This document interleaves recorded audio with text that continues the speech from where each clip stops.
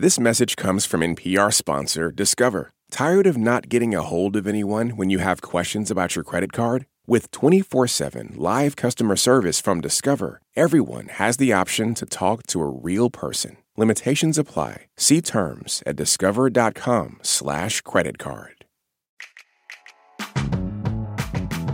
You're listening to It's Been a Minute from NPR.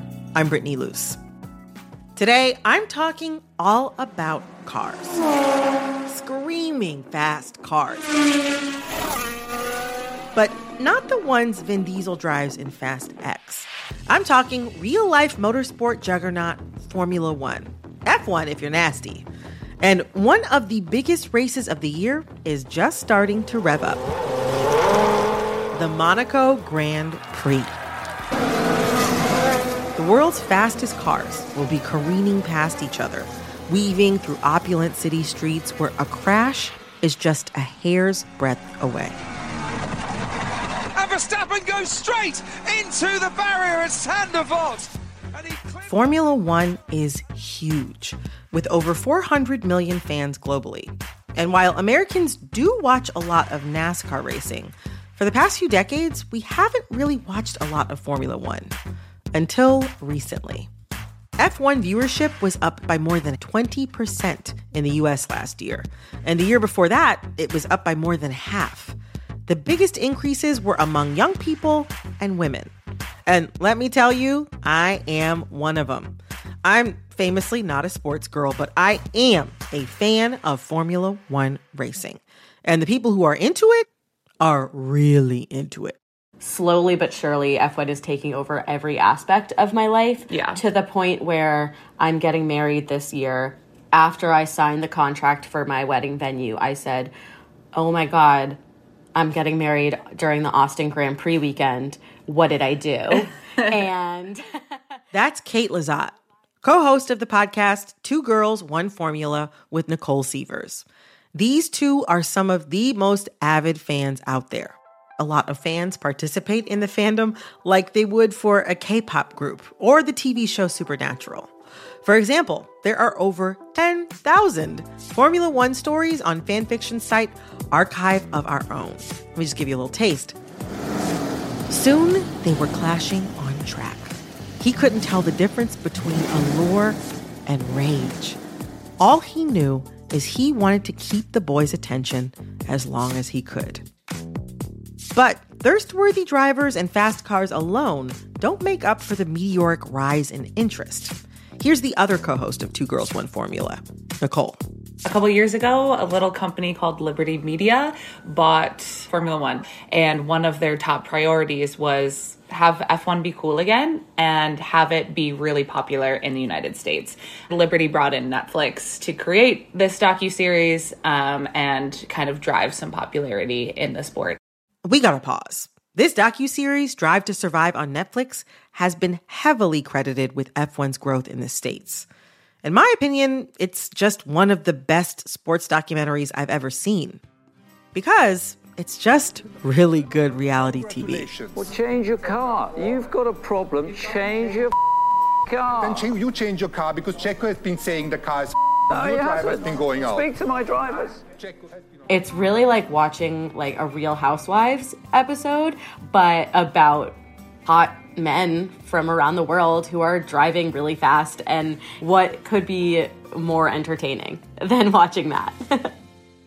There are only 10 Formula 1 teams, all owned by companies like Red Bull, Ferrari, and Aston Martin, and each team only has 2 drivers, who are also competing against each other. That means the rivals work very closely together. And through Drive to Survive, we've gotten more access to all that tea. In addition to the show, things have opened up online. Because before, drivers couldn't do much on social media. But now, you can @ them everywhere. Let's get started. I'll be answering your questions. Number 1, Lando, would you rather fight 100 duck-sized Daniel Ricciardos or 1 Daniel Ricciardo-sized duck? And for new American fans, F1 is courting our dollars with live races, or Grand Prix. In the past 2 years, they've gone from 1 to 3. They added the Miami Grand Prix, which was earlier this month, and Las Vegas, which will debut later this year. Today on the show, what's behind the fast, sexy, dangerous, and dramatic appeal of one of the fastest growing sports in the U.S., and if other sports should be copying their playbook. And then I'll be talking with one of F1's biggest characters, a real mover and shaker, Red Bull Racing CEO and team principal, Christian Horner. But first, I'm sitting down with Vox deputy editor and major F1 fan, Izzy Ramirez, to understand the sport's pull, how the women of the fandom are changing the sport's future, and why we're in a motorsports moment. This message comes from NPR sponsor Discover. Here's a familiar situation. You have a question about your credit card. You call the number for help and can't get a hold of anyone. If only you had a Discover card. With 24/7 U.S.-based live customer service from Discover, everyone has the option to talk to a real person anytime, day or night. Yep, you heard that right, a real person. Get the customer service you deserve with Discover. Limitations apply. See terms at discover.com/creditcard. This message comes from NPR sponsor BetterHelp. When you keep your stress bottled up, it can eat away at you. Therapy is a safe space to get things off your chest and to figure out how to make them better. Try BetterHelp Online Therapy, designed to be convenient, flexible, and suited to your schedule. Get it off your chest with BetterHelp at betterhelp.com/NPR today to get 10% off your first month. This message comes from the BBC with Where to Be a Woman. Join hosts Sachi Cole and Sophia Smith-Gaylor to find out where in the world women can live their best lives. Search for Where to Be a Woman from BBC Podcasts. What does it mean to be Black in America? In NPR's Black Stories, Black Truths, a collection of stories as varied, nuanced, and dynamic as the Black experience, you'll hear it means everything. Search NPR Black Stories, Black Truths wherever you get your podcasts.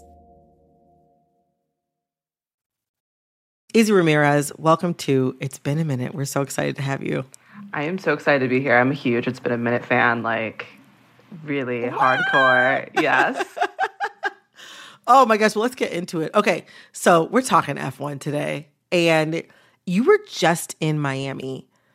Tell me about just like the most off-the-wall, wildest stuff that you saw there as a part of the F1 crowd.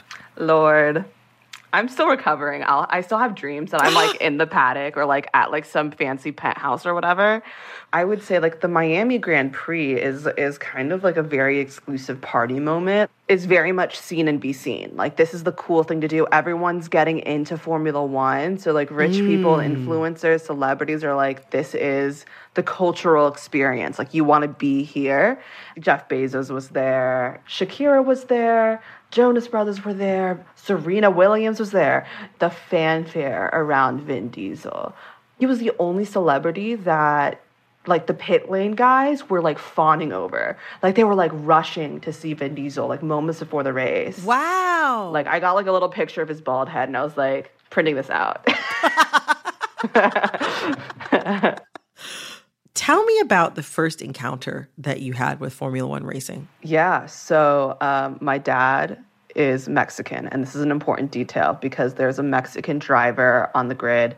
His name is Sergio Perez. Fans call him Checo. He had like this incredible rise to the Red Bull team, which has been performing really, really well. Sergio Perez wins. It's Perez on top at the Saudi Arabia Grand Prix. It's a oh yeah, we have a known Checo fan on this team. That's you have to be. You have to be king of the streets. Yes. The street fighter's done it again. Sergio Perez wins in Azerbaijan to take. But yeah, so my dad called me like one day in like 2021 and he's like, hey, like, can you get some tickets for us for Formula One? I was like, I guess, like, sure. I was like, what, since when did you start caring about cars going fast? And I went and I didn't really know anything about the sport. I maybe had watched like one episode of Drive to Survive, like the week of, and it like changed my brain chemistry. That's a strong statement. It changed your brain chemistry? Like, the cars kind of sound like if you were to put like a plane engine like right next to your ears.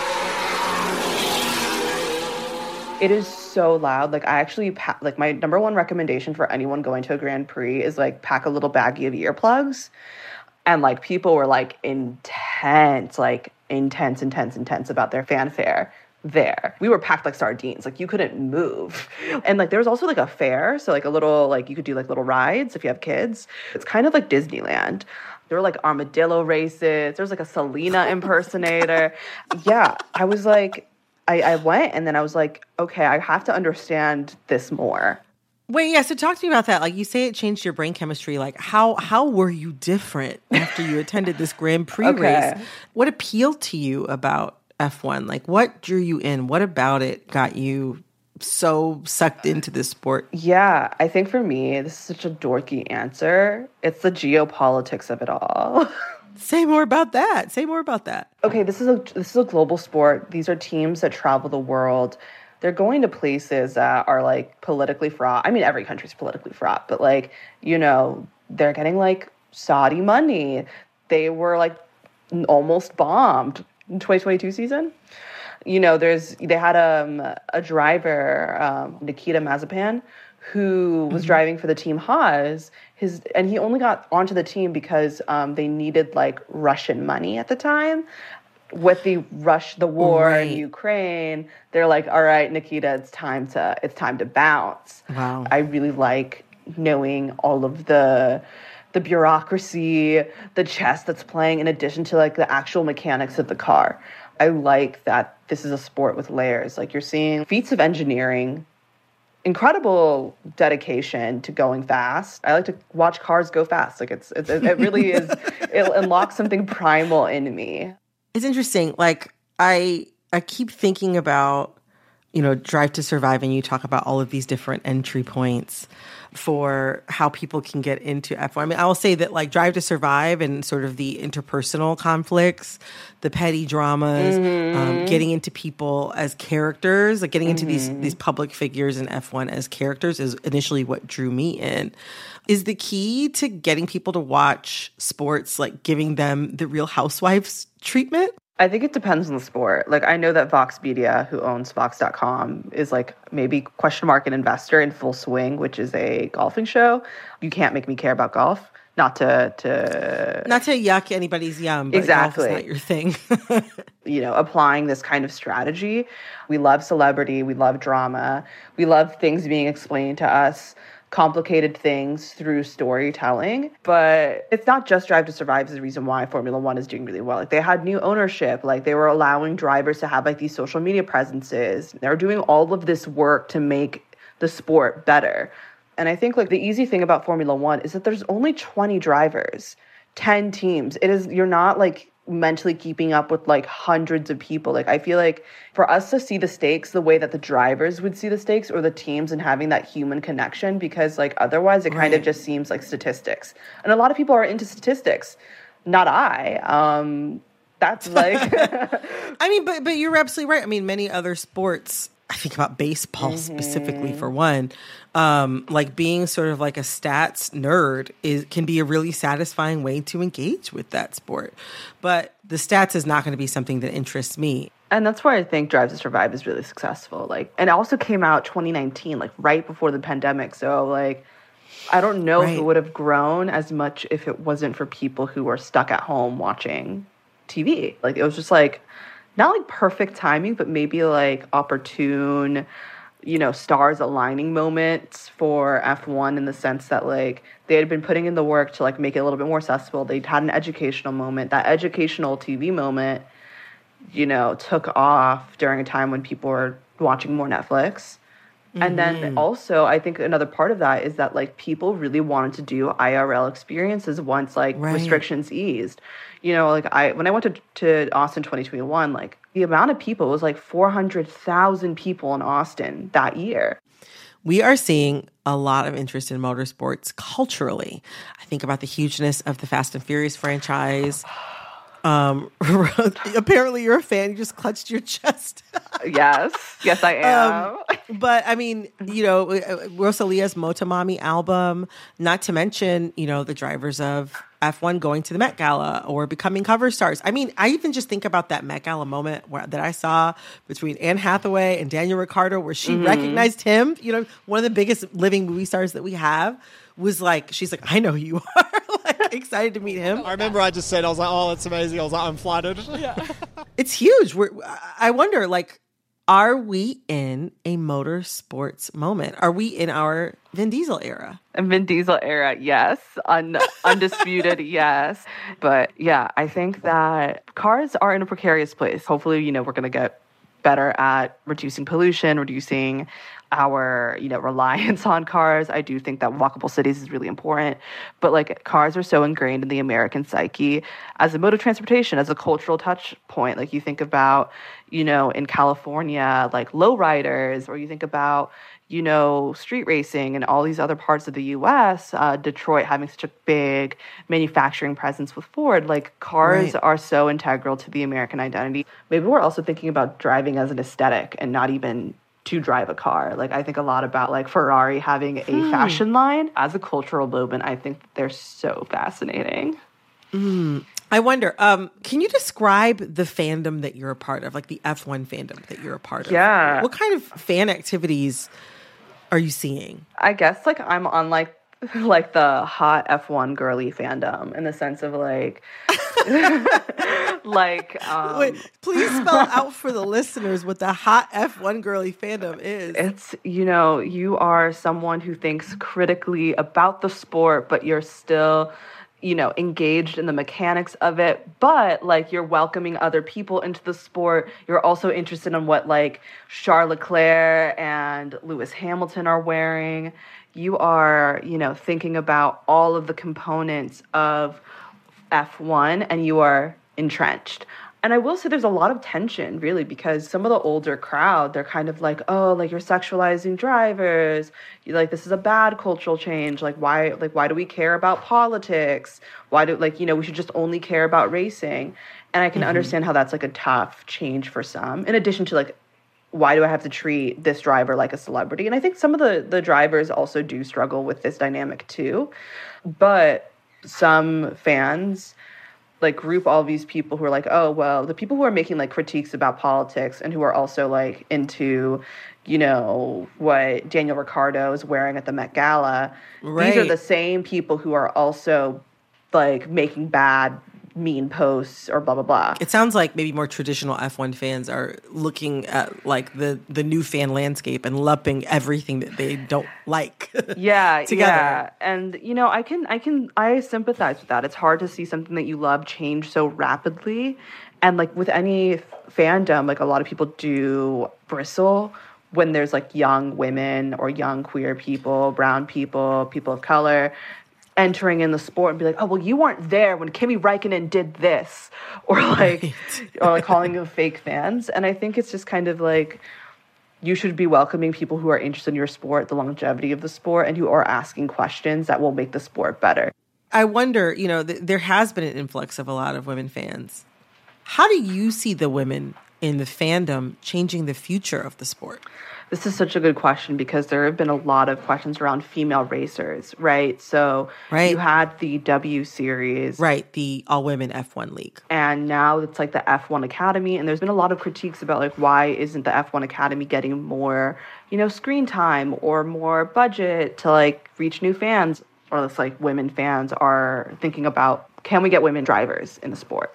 Can we be treated as fans online better? And then third is like safety at these races, because last year there were some real problems, I believe, in the Austrian Grand Prix where like women were getting harassed, and like a lot of like really awful sexual innuendos and like risks and like threats.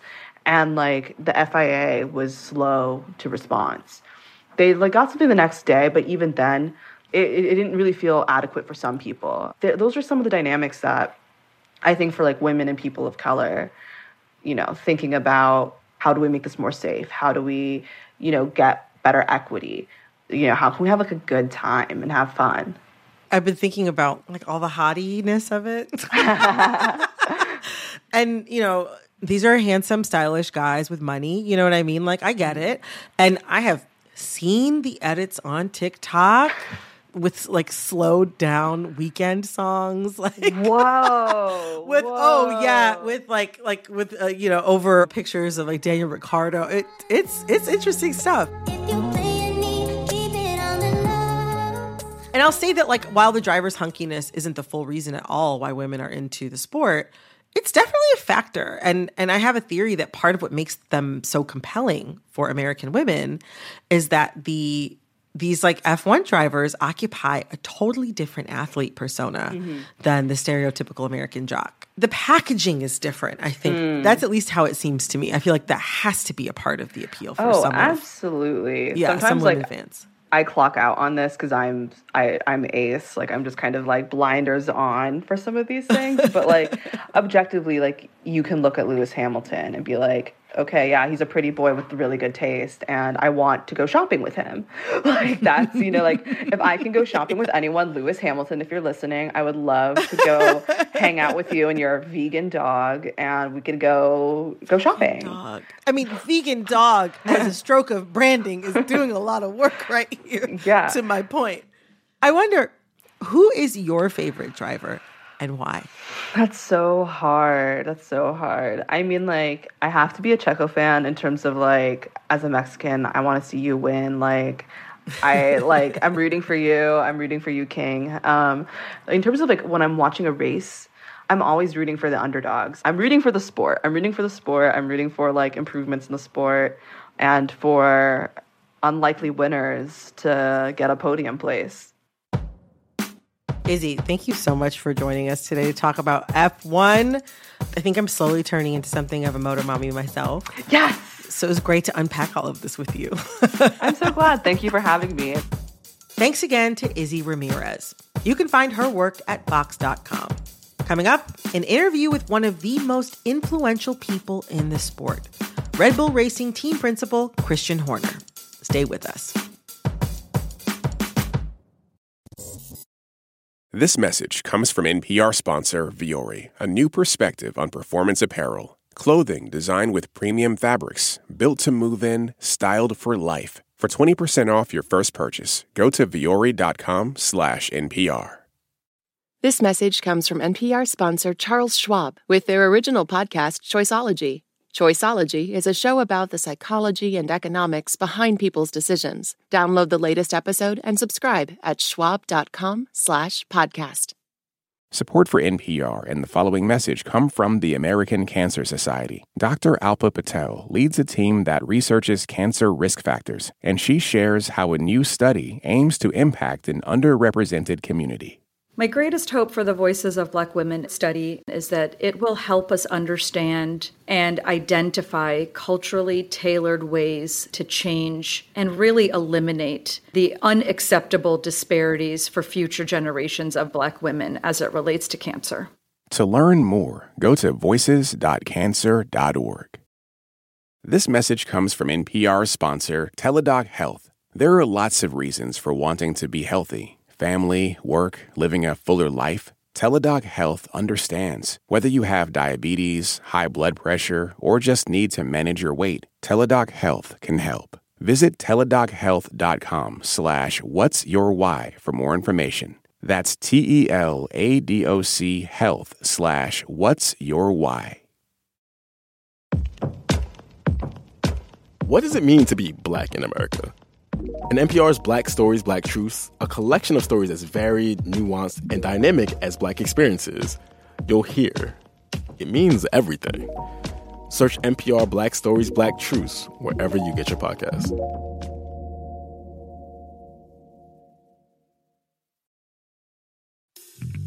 The F1 intrigue doesn't end with the drivers.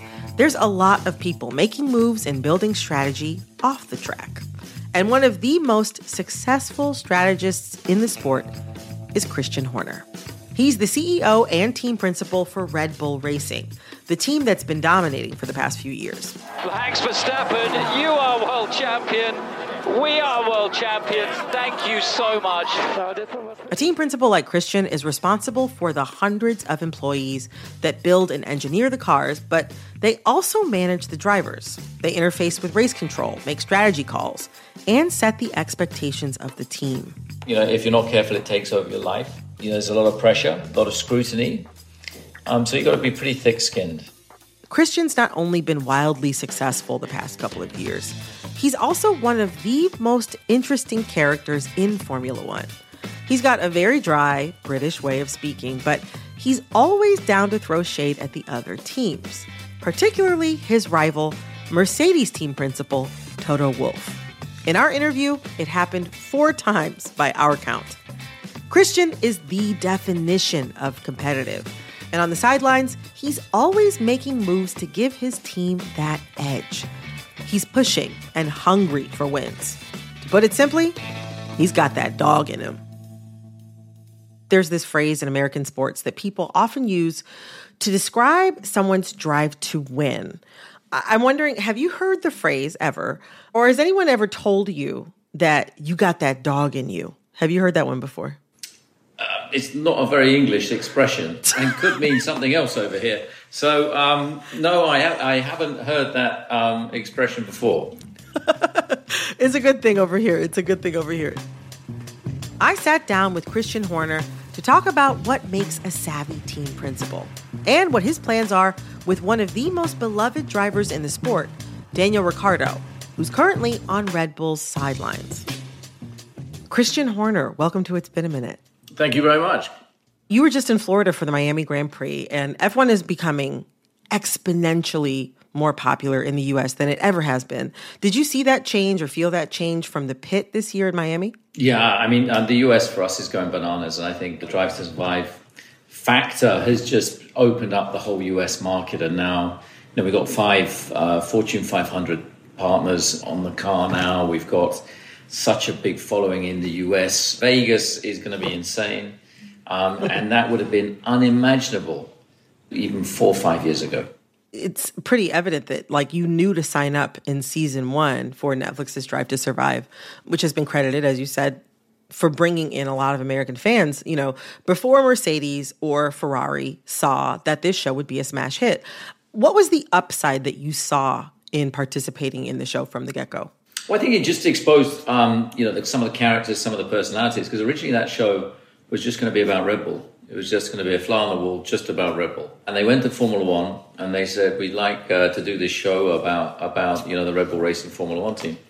And Formula One said, well, we can't really do that for one team. We need to do it for everybody. So they came back to us and said, look, we still want to do it, but everybody, all the teams are going to be involved.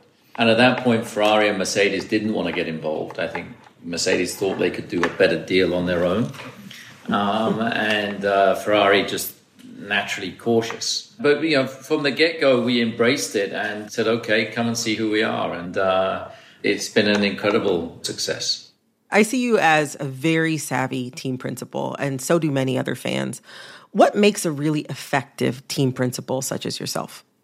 Oh, that's hard for me to gauge. I think you've got to have a broad understanding. I mean, look, I'm not an engineer. I've never been to a business school. I left school when I was 18 years old. So I grew up in the industry, and I think you have to be streetwise in this paddock, in this business. It's a very competitive business. There's a lot of pressure. There's a lot of dog eat dog. That's an expression that we have. I think that just having grown up in that environment, being a competitive person myself, I've just applied that into this job. It seems to me like part of being an effective principal is working with the structures around F1, like race control or the press or even the reality show that you're participating in, Drive to Survive. There are always narratives and counter-narratives in F1, and you are one of the most seemingly candid team principals with the press. To me, on some level, it seems like you lean into playing a villain on the show so that your drivers can perpetually be the hero. That's my read as a viewer. I wonder, is that how you see it? And is that part of your press strategy? My strategy has always been to protect the drivers, to protect every single team member. If I'm getting the criticism and it's avoiding anybody else or I'm perceived as the villain, then that's fine with me. That's part of my job. That's what I do, and that's my responsibility as the principal of the team to protect everybody that works and drives for the team. Now, you also have to remember, Drive to Survive is making a TV show. Sometimes you're the villain, sometimes you're the hero, and sometimes you can be both in the same episode. The way they cut things sometimes, is to create an element of drama as well. That's the way it works. You said in another interview that being on the attack is a part of the culture of the team. And if you move into defense, you're conceding something. This is the culture that you built. This is your team. I wonder, where have you seen defense fail people in F1? I mean, we saw it with Lewis Hamilton. In Mercedes, for example, 21, they went very defensive in the last race. They left him out to keep the lead on a set of tires that were 45 laps old. Hamilton has the advantage. Verstappen has the faster, fresher tyres. And we have got 3.2 miles of racing action all the way to the checkered flag. Instead of perhaps going more aggressive. And it's very difficult to do that when you're in the lead and you've got something to give away. But my philosophy has been keep attacking, keep pushing, keep driving. Because, as soon as you're coasting, you're vulnerable. Turning our attention to one of your counterparts, one of your peers on the series and in F1 as an organization, as a sport. The team principal of Mercedes, Toto Wolff, has said that Mercedes doesn't pay attention to the other teams. But I feel like you are always paying attention to what's happening on the grid pretty openly. When has that strategy really paid off for you? Or when has it hurt you? What people say and what they do are sometimes very different. I think you've always got to be aware of who your opponents are. I mean, first of all, you have to look inwardly. You have to look at your own performance, where you can improve yourself, both as a team and individually. And you have to show the respect to your opponents, because you can't be arrogant enough to think you know everything. So there's always something that you're going to learn. There's always something that you can benefit from. And I think that's the way we've always operated as a team. We're always looking inwardly. We're always looking to, we never do our dirty washing in public. That's how we operate. You're doing more than just paying attention. I mean, you, in your own words, don't mind pulling the chain of other team principals. I have to wonder, are you having fun? Like, is it fun for you to kind of get under other people's skin like that? I think you have to enjoy what you do, and otherwise you wouldn't do it. And I think for me, competition is about competing at all levels. So, of course, if you see one of your competitors losing it and smashing headphones up, that they're feeling that pressure, and of course everybody deals with pressure differently. And you're talking about Toto Wolff in that regard, the smashing of the headphones and Well, whatnot. I haven't seen any others smash any headphones up. Everybody shows emotion in a different way. Hey, just pausing the Toto shade for a second to break down another controversy.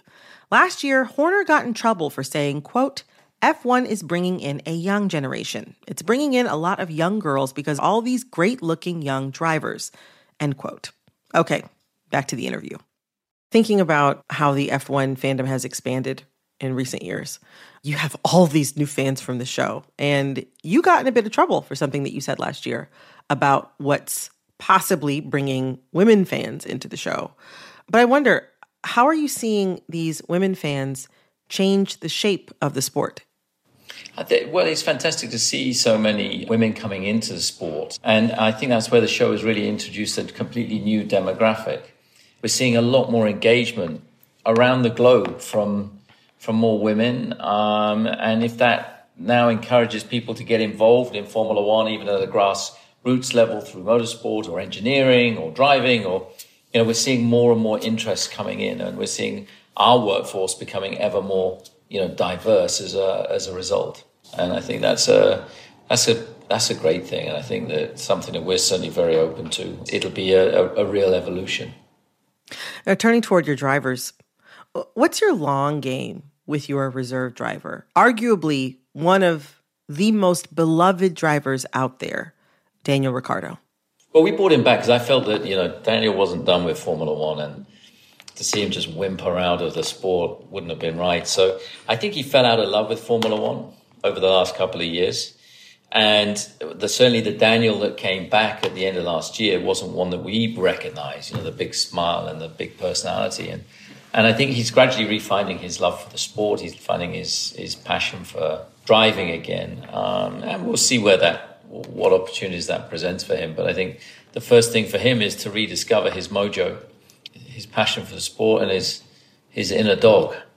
So we're going to give him a test in a few weeks' time and see what he does. Well, I mean, I think I speak for a lot of people when I say, well, I'll be watching to see what he does. Well, Christian, thank you so much for taking the time to talk with us today. It was a pleasure. Thank you very much. Thanks again to Christian Horner, CEO and team principal of Red Bull Racing. Have you signed up for It's Been a Minute Plus yet? Becoming a Plus subscriber is a great way to support the work we're doing here at NPR. And you'll get to listen to this show without any sponsor breaks. So head on over to plus.npr.org/itsbeenaminute to find out more. And to everyone who's already signed up, thank you so, so much. This episode of It's Been a Minute was produced by Barton Girdwood, Alexis Williams, Liam McBain, Corey Antonio Rose. Our editor is Jessica Placzek. Engineering support came from Josh Newell. Our executive producer is Verilyn Williams. Our VP of programming is Yolanda Sanguini. Our senior VP of programming is Anya Grundman. All right, that's all for this episode of It's Been a Minute from NPR. I'm Brittany Luce. Talk soon.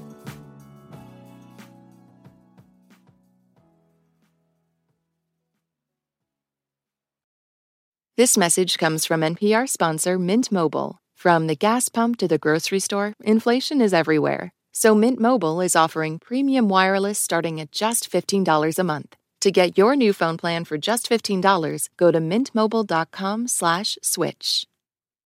Support for NPR and the following message come from IXL Online. Is your child asking questions on their homework you don't feel equipped to answer? IXL Learning uses advanced algorithms to give the right help to each kid, no matter the age or personality. One subscription gets you everything. One site for all the kids in your home, pre-K to 12th grade. Make an impact on your child's learning. Get IXL now. And NPR listeners can get an exclusive 20% off IXL membership when they sign up today at IXL.com/NPR.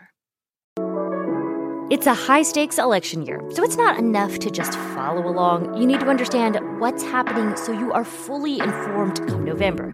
Every weekday on the NPR Politics Podcast, our political reporters break down important stories and backstories from the campaign trail so you understand why it matters to you.